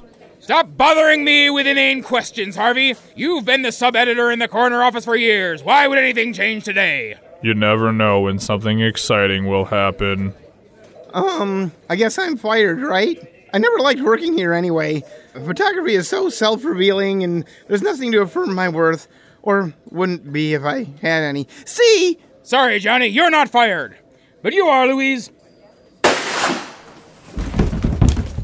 Johnny, clean her up. And don't take any photos. Finally, something menial whose quality can't be evaluated. Now, as far as news today, there wasn't any. So, John, sit here in the meeting room all day and do nothing. Okay. Talking is doing something. Mm-hmm. Susie, you'll be covering the Betsy Jane Livingston case. Betsy Jane Livingston, the girl who plays golf. What about her? She's not playing today because she's still alive, and she's not missing. But she might go missing later. And there's your story. Find out everything you can about how missed she would be if she did go missing, and how much we would hate the perpetrator. This Kidnap Watch begins today. You got it, Eugene Seabrook, newspaper editor. You would have to be the kind of mean person who'd kidnap a little girl to even think of kidnapping Betsy Jane Livingston, the girl who plays golf, after I've used my investigating steps to find out how much she would be missed. And Annie, that's the only story going on, so I want you to take all the files out of the filing cabinet, transfer them into that cabinet, and then transfer them back again. Gene, even you must see that that's pointless. Of course I do, Annie. And I'm not stupid. If I had something with a point for you to do, I'd ask you to do it. Do you want to come with me, Annie Italic, girl reporter? This is a story with nothing happening in it, so it's just like one of the ones you do after they take all the weird things out. I never thought I'd say this, but yes. All right, Annie, but those files still better be back where they started by the end of this day. We arrived at the house after an interminable 10-minute car ride with Susie. On the bright side, I got to explain why someone would want to run a red light. When I got there, I decided to let Susie do the investigating because she was the one assigned to the story. Hello? Oh, you live at Marty Livingston's address, and you're a man. Are you Marty Livingston? Yeah, who are you? Susie Sans Serif, younger girl reporter. Then her, Annie Italic girl reporter, I'm investigating for a story. If somebody kidnapped your daughter, Betsy Jane Livingston, the girl who plays golf, would you miss her? Oh, yes, of course I'd miss her. What are you talking about? Your daughter, Betsy Jane Livingston, the girl who plays golf. I'll make a note that you'd miss her. So if someone was to kidnap your daughter, Betsy Jane Livingston, the girl who plays golf, how would you feel about them? Are you f***ing serious? What kind of... Hey, neighbor. Hi, Stan. Just thought I'd stop by. Almost got hurt, though. You should really watch out for that hole in your yard. What hole am I? Damn, Mummy! Anyway, just wanted to mention my dog had puppies. You want one? Puppies? It's normal to like puppies. You want to see? Well, I've already found out my first fact, and now I'll find out that Betsy Jane Livingston, the girl who plays golf's neighbor, has puppies. Annie, you want to come? I'm allergic. That's okay, Annie Italic girl reporter. Not everyone is normal. Like you. It's normal for there to be people who aren't normal. Go look at the dogs. It's this way. Sorry about her. That's okay, I guess. Was she planning on kidnapping my daughter? Well, I'd like to say no, but... Okay, no. We're really from the paper. Slow news day and slow reporter. Wish I could say the same thing. Oh? Got attacked by that mummy again this morning. What? I said I got attacked by that mummy again this morning. Want to come inside? It's pretty hot out. Get the out of town. I live here. You coming in? Oh, sorry. Yeah. Here we go. Have a seat. Here's my daughter, Betsy Jane Livingston, the girl who plays golf. Oh, hey, Betsy. Hi, cynical lady. So, you like golf, huh? No. Oh, so what's the deal with this mummy then? I don't know. He's Dad's. He hates him. Let me rephrase my question. Marty, what's the deal with this mummy? The mummy? The mummy? You mean Mentuhotep, the Egyptian mummy? He's over there. See him? You mean that only Egyptian mummy in the house? Yes, he's dead. Desiccated, in a sarcophagus, with the hieroglyphics on it, covered in bandages, immersed in dust of ages past. I know. He's right there. I can see him. Oh, right. Well, he doesn't seem to be doing much right now, does he? No. That was a rhetorical question. He definitely doesn't. He's still someone who's been dead for 1,000 years, which he has. But by night he's my eternal plague. I suspect, like all Egyptian mummies, he is cursed by the curse of the Egyptian mummy. Okay, I can see the logic there. The curse of the Egyptian mummy has caused large, dangerous holes to appear in my yard, and large, dangerous shovels to appear next to them. It has caused crap to appear in my yard as well. Small, malodorous turds that resemble the productions of dogs. It has caused many pizzas to arrive at my door, far more than I'm hungry for, and a bill requesting that I pay for them.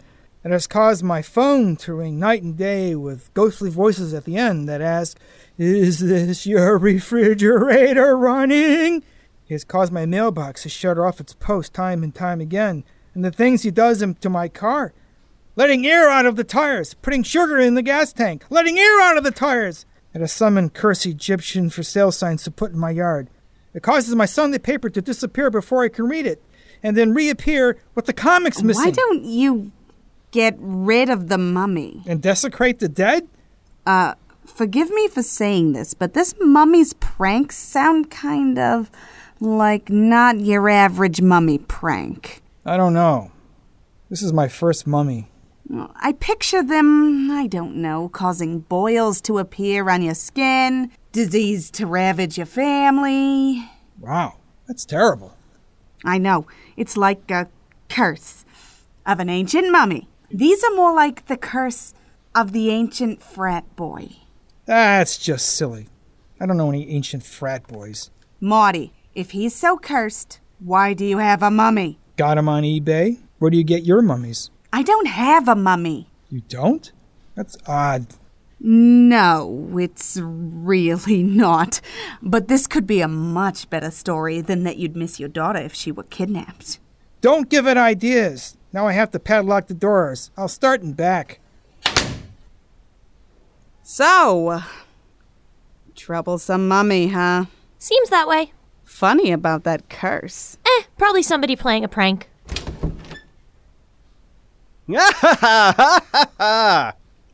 Stan. Ah, yeah? Did you just break into your neighbor's house and start gluing coins on the floor? 'Cause that's really what it looked like. Yes. You know, he's not going to be able to pick those up, right? I'll take that as a yes. Go ahead. Okay, I've deduced you're the one pulling all the pranks, not the mummy. You found me out. Yeah, kind of figured it was something like that. Just out of curiosity. Why are you doing this? You met Marty? Yeah, we're in his house. He's in the other room. All my plotting, all my elaborate plans, all my well-calculated devices have been to screw with him. But why? I hate that guy. That's it? No revenge? No payback? Nothing? This is just 'cause you hate the guy. Yes. Well, let's work for Harvey. Well, I gotta go. Bye. Oh, Christ, Susie. Yes, Annie-Italic Girl Reporter? Listen, you can just call me What are you doing? Oh, sorry, I'm helping out. Stan noticed that Marty's yard was full of dog crap, so he suggested I should cover it with this toilet paper to wipe it up. Let's go back to the office. Okay, I'll come back for you after I fill the car with these dogs you're allergic to. Stan said he was trying to give them away, so I took them. Now, I just have to find someone who wants 6 dogs. Wait, wouldn't it make more sense to take me back? Who am I talking to? So, the dander in the car had me sneezing for weeks.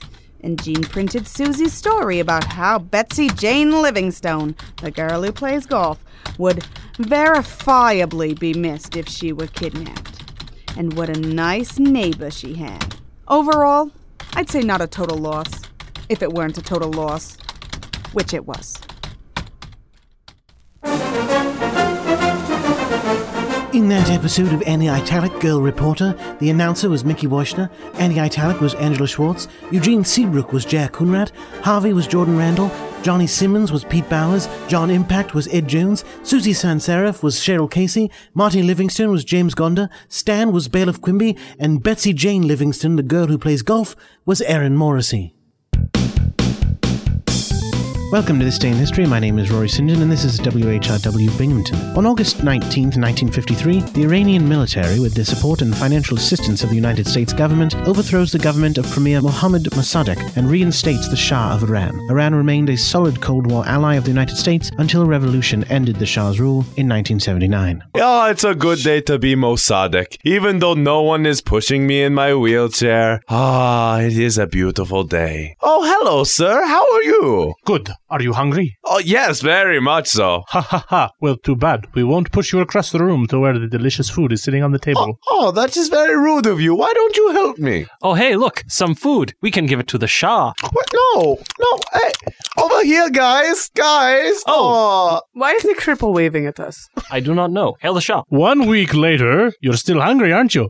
Very. Well, it looks like you're about to starve to death. Oh, this is so rude. Why couldn't you have been nice to someone who is handicapped? Political reasons. Why can't you wheel yourself over to us? Oh, I can't I? Well, I guess you guys being rude to me actually helped me fend for myself. Here I come to the food. Oh, starvation has become me. I die now. Fooled you. Ha ha ha. More food.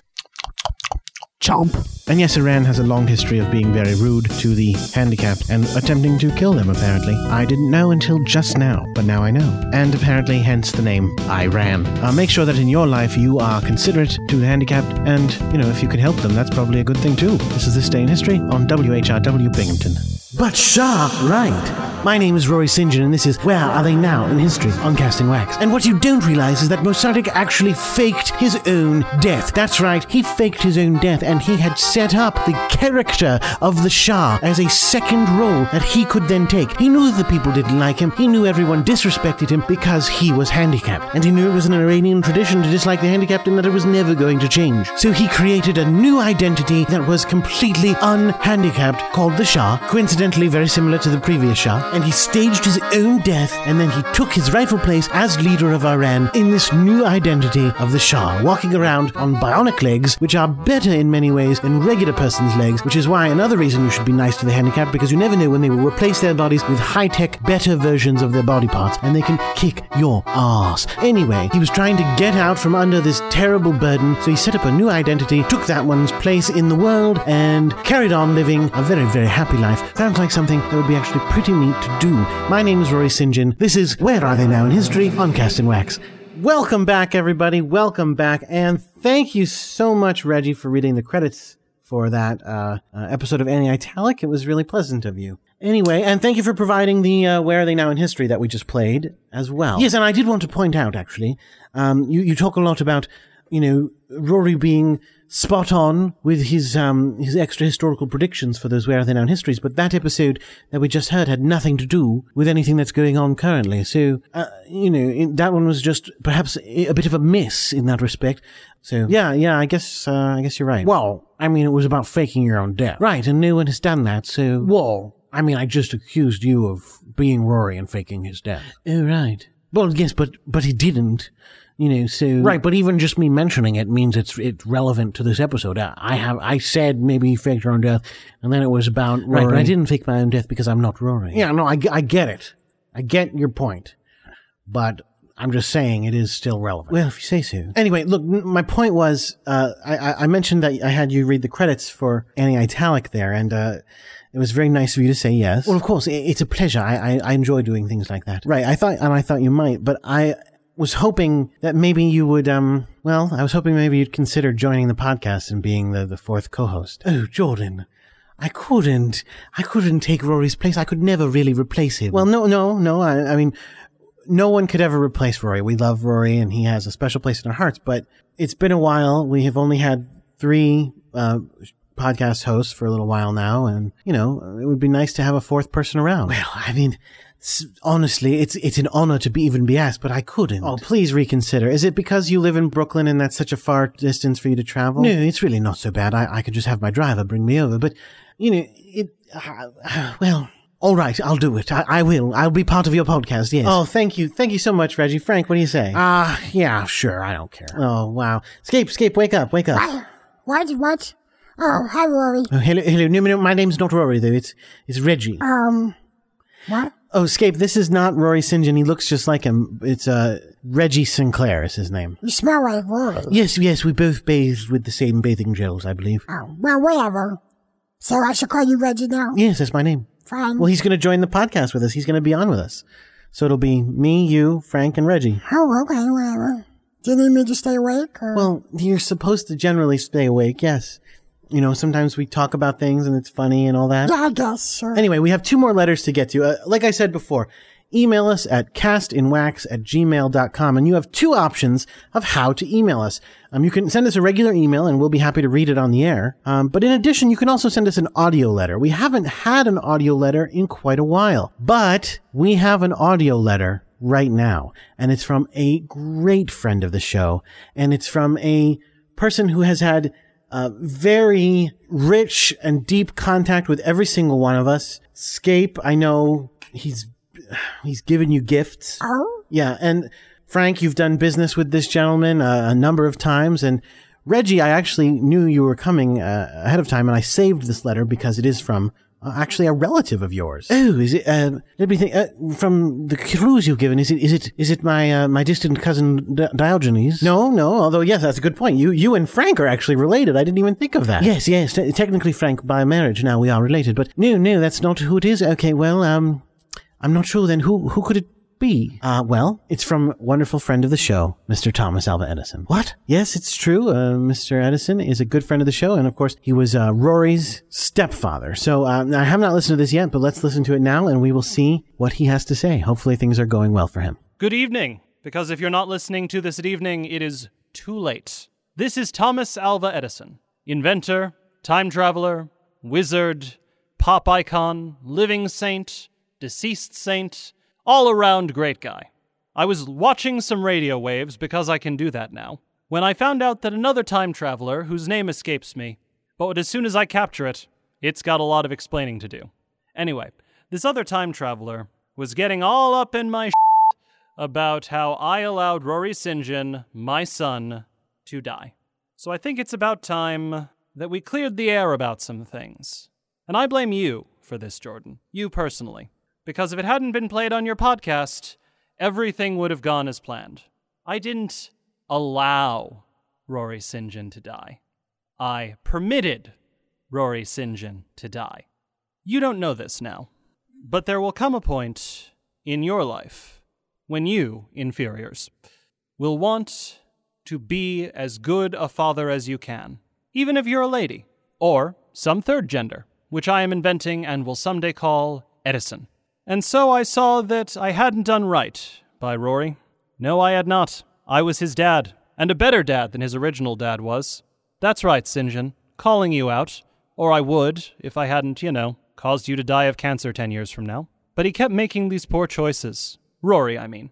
And getting involved in stupid things like extra history, or extra history again. And so, when the moment came that he was going to die in that episode, I, Thomas Alva Edison, did not do what I had done 76 times before and retconned it out of existence. Oh no, I permitted him to die. And then do a super cool internship with God, who's a friend of mine. And I thought, now that he's had the advantage of a super cool internship with God, close personal friend of me, Thomas Alva Edison, the time should come for him to truly be my son. But, due to an ancient curse from Tesla, who is the worst person who has ever been, ever will be, or ever hasn't been, I cannot personally cause a woman to be pregnant. But I knew several people who could. One of them was Frank Allen. So, I used my consciousness, which I can project astrally into anything, including the thing you're sitting on now, and I inhabited Frank Allen's body, and used it to impregnate my beautiful wife, Evelyn Warwick St. John Edison. That's right. You can't blame Frank, of course. After all, there is no way that he could perform the incredible woman-pleasing sex moves that I, Thomas Alva Edison, both invented and taught myself. Though apparently that old guy is feeling pretty well, so good on you, Frank. And then, once conception had occurred, I projected Rory St. John's consciousness into the fledgling blastula. And as it took shape in the womb of my beautiful wife, I molded and sculpted it, as someone who is really good at molding and sculpting things would do. And so, when the time came, he was born again, and I was going to raise him, giving him all of the love and appreciation and tenderness that I had not been able to give him because I was not yet his real father. And then, Jordan, you go on your podcast and you print all these slanderous, in fact, libelous, and slanderous, and also technically seditious because I'm president. Secret president, you understand, not real president. The real president is primarily a figurehead who gets to sign things. Secret president is Thomas Alva Edison. Big shout out to my friends at the shadow government right there.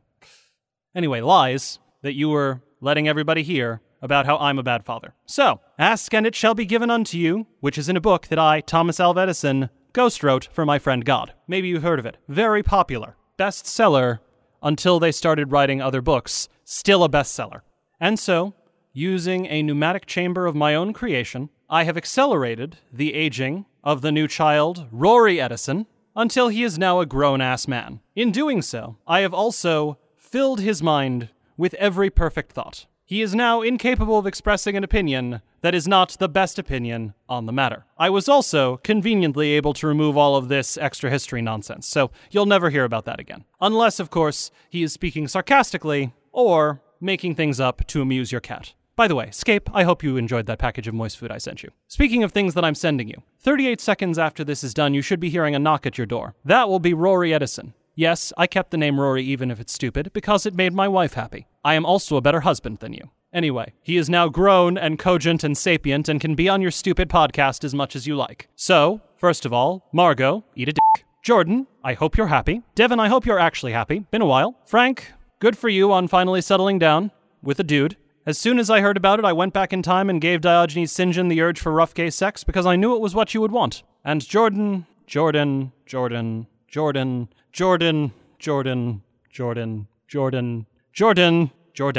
stop letting people talk shit about me on your podcast. Sincerely yours. Technically not sincerely yours, since I'm an autonomous entity and you're not the boss of me, so I guess facetiously yours, Thomas Alva Edison. What? I mean, that's possible. I know, that's crazy. Yes, I mean, Thomas couldn't have, I mean, really. Well, I guess that solves the question of whether Rory and Reggie are the same person, right? I mean, crazy, Frank, right? He made Diogenes want to have. No. This cannot be. This cannot be. I don't know what to tell you. I mean, it's crazy. It's hard to believe, but if it's true, then there he is. All right, I guess I'll go get it. Just one sec. Hello, come on in. Hi. Come in. Yeah, please, thank you. I'll come right in. Can I just pull up a chair here? Would that be all right? Yeah. Okay. Here, let me get myself and you both situated. So I'm assuming that you are Rory Edison? Yes. Hello, my name is Rory Edison. Thank you so much for having me. My father sent me over to be on your podcast, to be the fourth member of your podcast troupe. I have been basically made specifically to be on your podcast, so hopefully I'll fit right in. Let me say hi to everybody. Hi, you must be Frank Allen. I know you. Nice to meet you. Hi, you're Rory Edison. Yep, yes, I certainly am. Scape, good to see you. Here's, I've got you some crunchies. Oh, well, I mean, couldn't you have brought moist food? Yes, of course I could have, but I know that these are better for you, so I brought you these. Oh, well, thanks. I'll eat them later. Oh, well, all right. Well, you're Jordan, but who's this? Hello. My name is Reggie Sinclair. I am a cousin of Rory St. John. Oh, right, of course. Reggie Sinclair. I'm so sorry I didn't know immediately who you were. I saw you and I thought, well, that looks like my previous identity of Rory St. John, and I was confused. But yes, of course, Reggie Sinclair, who looks exactly like me. Well, I mean, that actually raises a really good point, is that you don't look anything like Rory at all. No, you actually look a lot like Frank. Whoa, I mean, that makes sense. I was the sperm donor. Yes, and I do appreciate that, and so does my father, Thomas Alva Edison. Well, okay, but then even so, wouldn't you look like halfway between Rory and Frank? Well, no, because actually, I probably don't share any DNA whatsoever with Rory St. John's previous body, because if you recall, Rory never was sure who his actual mother was. And I call him he because even though I am also the continuation of Rory St. John's essence in this new body of Rory Edison, I still feel very different from Rory St. John because my ideas are so much better and more correct than his ever were. So you don't like extra history? No, of course not. Extra history is nonsense. I mean, you and I agree on that, Frank, right? Well, yes. Well, no, hold on. I mean, extra history is not nonsense. Just because you don't believe in it anymore doesn't mean that it's not true. Well, I was the leading proponent of it in my previous existence as Rory St. John, and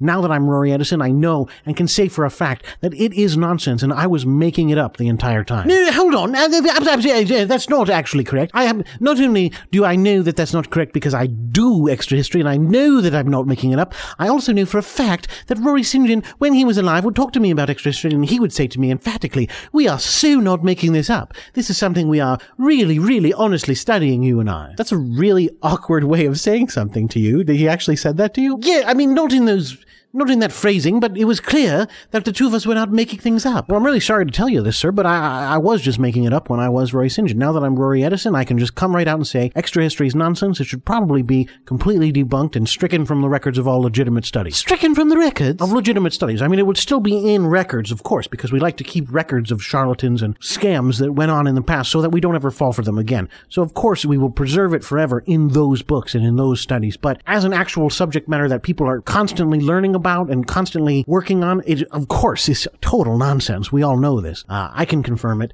as the person who was most responsible for popularizing. Now, hold on, just 1 minute. Yeah, what? Now, I think, as a matter of record, you said a moment ago that you often will refer to Rory St. John as a he. And I think, well, I would move that you always have to do so because you're quite a different person than Rory St. John, in fact. And you act very differently from him and you have different opinions from him. And I don't think it's fair for you to go around saying that you are him, or even implying that you are him, or trying to give your new ideas more credence because they come from a person who claims that he used to be that person. Well, I did used to be that person. So Thomas Alva Edison says in an audio letter, but legally speaking, I'm pretty sure there's no way you can prove that.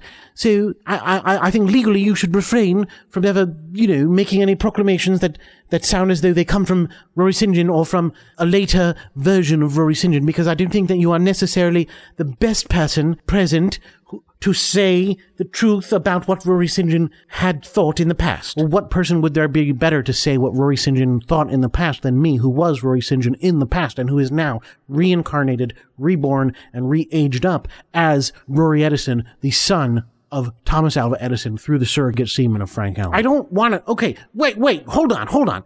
I have a whole bunch of problems with what's going on, and things keep just blasting past that I don't have a chance to respond to. Number one, stop talking about my semen. Well, I'm just saying because it in fact was your semen. No, I don't want to talk about my sex life. I don't want to talk about my semen. I don't want to talk about discuss. You're making Paul Ormond too excited. I don't like it. Okay, number two, your father, Thomas Alva Edison, went back in time and made Diogenes St. John want to have rough gay sex. While I can't say I'm privy to all of my father's plans and schemes, I will say that I do believe my father when he tells me things. As such, since he did say in the audio letter that he did that thing, I assume he did that thing, or else he should not have said that he had done that thing, and in fact would not have said that he had done that thing. So, therefore, ipso facto, if Thomas Alva Edison says he did a thing, one can count on the fact that that thing was in fact done and was in fact done by Thomas Alva Edison. Okay, why would Thomas do that to me? I thought we had a deal. Thomas, I thought we were both happy with the way things turned out. You got your little sperm sample and I didn't remember it, so what? Are you that jealous that another man slept with your wife, even though you were in his brain at the time, that you have to humiliate him with gay sex? I would not, in fact, put it past Thomas, because he does seem to have the ability to hold a grudge for a very long time. Nonsense. I don't see any evidence that my father holds grudges, or that he does. Well, I mean, I guess he did say some angry things, didn't he? Well, not towards either of you, though, so I don't see why you would think he can hold a grudge. And finally, what is he talking about? Was that a jab about my butt pillow that he made about going into possessing his consciousness into the thing that I'm sitting on? Because it's just a comfort pillow. It's not there because of anything particular. You mean like rough gay sex? Well, for example, that my father caused you to have. Right. No, that is what I'm saying. Okay, so wait. I mean, what is in it for him to make me have rough gay sex and then put his consciousness into a pillow under my butt? The will of Thomas Alva Edison is in fact a mysterious one and does make decisions that mortal men such as yourselves would not quite understand. Perhaps I, as his true heir, Rory Edison, will someday come to understand the reasoning of Thomas Alva Edison, but for now, it is not ours to know, it is only ours to wonder. Wow, okay, I mean, who am I to deny Thomas Alva Edison? If he sent you to be on the show, then I guess now we have 5 hosts on the show. We've got myself, Jordan, we've got Scapey, we've got Frank, we've got Rory, and we've got Reggie. Oh, are you also going to be on the show from now on? Well, yes, Rory, I had just come to the show today, and Jordan had graciously asked me to be on the show. Well, that's wonderful. Perhaps you and I can re-engage in that friendship that we had for many years over email correspondence and telephone correspondence. Well, I would like that very much, were it not for the fact that you disrespect my entire field of study. Do not worry about that, Mr. Reggie Sinclair. I will, in my perfect judgment, find a way to convince you that extra history is nonsense and get you to give up on it.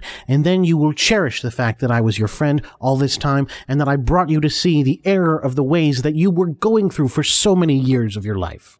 Yes, well, that sounds like it's going to be loads of fun. Sure. Okay.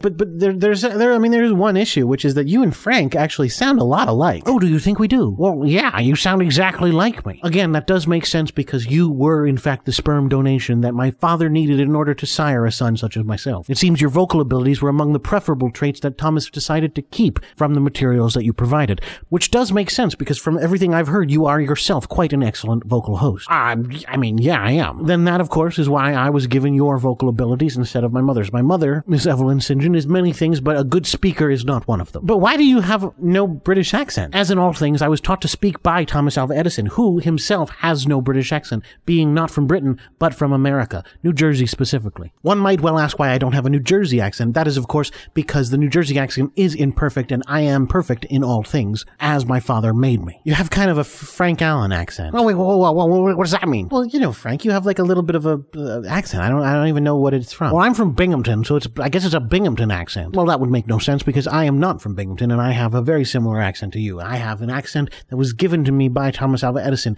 as a gift one would give to one's son. So therefore, it is a good thing. Coming from Binghamton is never a good thing. Oh, whoa, hang on. That's your heritage there, son. Oh, please do not call me son. You are not my father. You are the sperm donor only, and I respect you for that, but at the same time, I owe you no allegiance as a son owes to a father. Well, that's just disrespectful. It is not disrespectful. In fact, I specifically said right in it that I give you all the respect that you are due.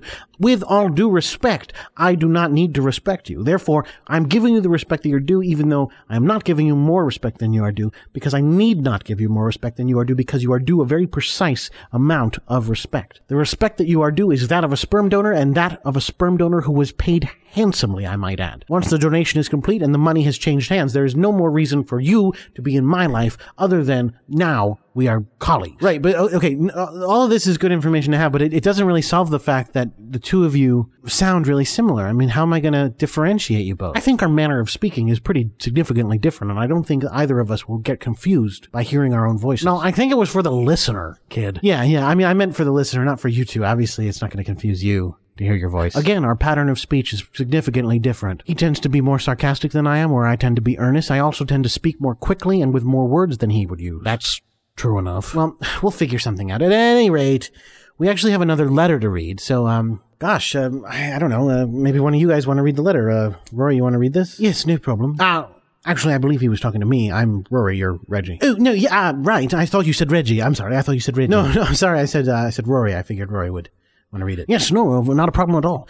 Dear Jordan, over the last few podcasts, you've asked your fans to email in. I'm still not actually sure if this will be read on the air, but I thought I would write in from the perspective of a fan. It's not so much that we think you are necessarily writing all of the emails in order to keep scripting the show, but you do have a group of writers who will write shows for you, and I think that they also write the emails to the show. I believe you are genuinely surprised by some of the emails, but they are still pretty obviously written to shape the plots of Podcast Jordan, Podcast Frank, Podcast Rory, and Podcast Scape. We don't think official business for any of you is really sent to the podcast. Why would the government, post office, higher educational committees, etc. write into a podcast? It's a comedy podcast, and it's all part of the comedy, which, by the way, is super funny. Even your calls for emails do not seem genuine, since you keep insisting that it is all real and you want real fans to write in. It's still hard to believe. Methinks the host doth protest too much. That said, if you actually do read this on the podcast, it might be a different story, and maybe you want your real fans to write in and help you shape the lives of your podcast alter egos, which would actually be pretty awesome. Anyway, whichever way this goes, know that you have real fans out here loving your work, but not thinking our emails will actually get anywhere. It's not a big deal. Your stories for the hosts are great, but I just wanted to test and see how real your calls for emails was.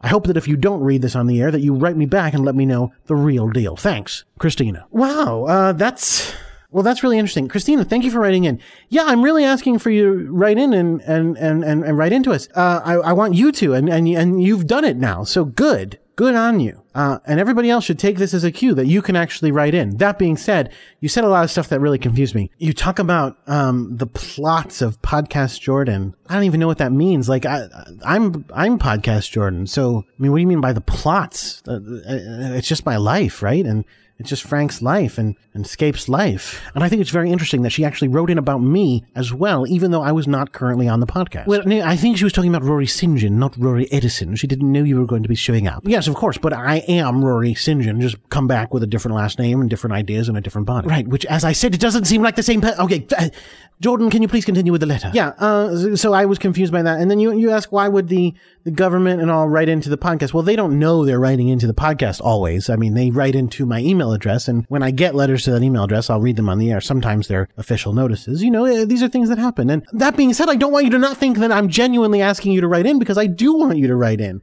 and help shape my life, whatever that means. But yes, getting letters shapes my life. So write into me and shape my life in that respect, in that strange terminology. And now you can also write into Podcast Reggie. That's me. Reggie Sinclair. I'll give you extra historical readings. Well, please don't let the fact that he will give you an extra historical reading deter you from writing into the podcast, because it is still a good podcast, and people like I, Rory Edison, will still find a way to make something good happen for you and give you good information when you write into the podcast, even though extra history is not exactly a good thing, and in fact is usually a scam of some sort. I will keep him from trying to make money off of you. I, Rory Edison, will make sure that I do that. I feel like I'm getting edged out of the podcast here. What's going on? Frank, don't feel like, I mean, just because he sounds like you doesn't mean... Yeah, and he has my opinion. Well, Mr. Allen, in this one case, you have the correct opinion and the most perfect opinion that one can have, which is what I was given by my father, Thomas Alva Edison. So, therefore, I, Rory Edison, have that same opinion. But worry not, in many other subjects, you and I will have differing opinions because your opinion is far from perfect. How did I even get a word in edgewise? Well, it's going to be a bit of a crowded podcast with 5 people, do you not think? It's a little crowded. But that being said, we're excited to have everybody here. I think we're going to end the podcast for today, but this was a great podcast. We almost doubled the amount of hosts on the podcast in this day. So, wow. Thank you for listening, everybody. Write into us at castinwax@gmail.com. That's castinwax@gmail.com. Help shape our lives. There's 5 of us here you can write into. What are we going to have when we come back next week? Well, we'll probably have more Nathan. We'll probably have more Annie. We'll probably have more Kentwood. And will we have a Scapy story? Will we have a Waxwork one-on-one? There's so many great possibilities. Who knows? Who knows what we will end up with?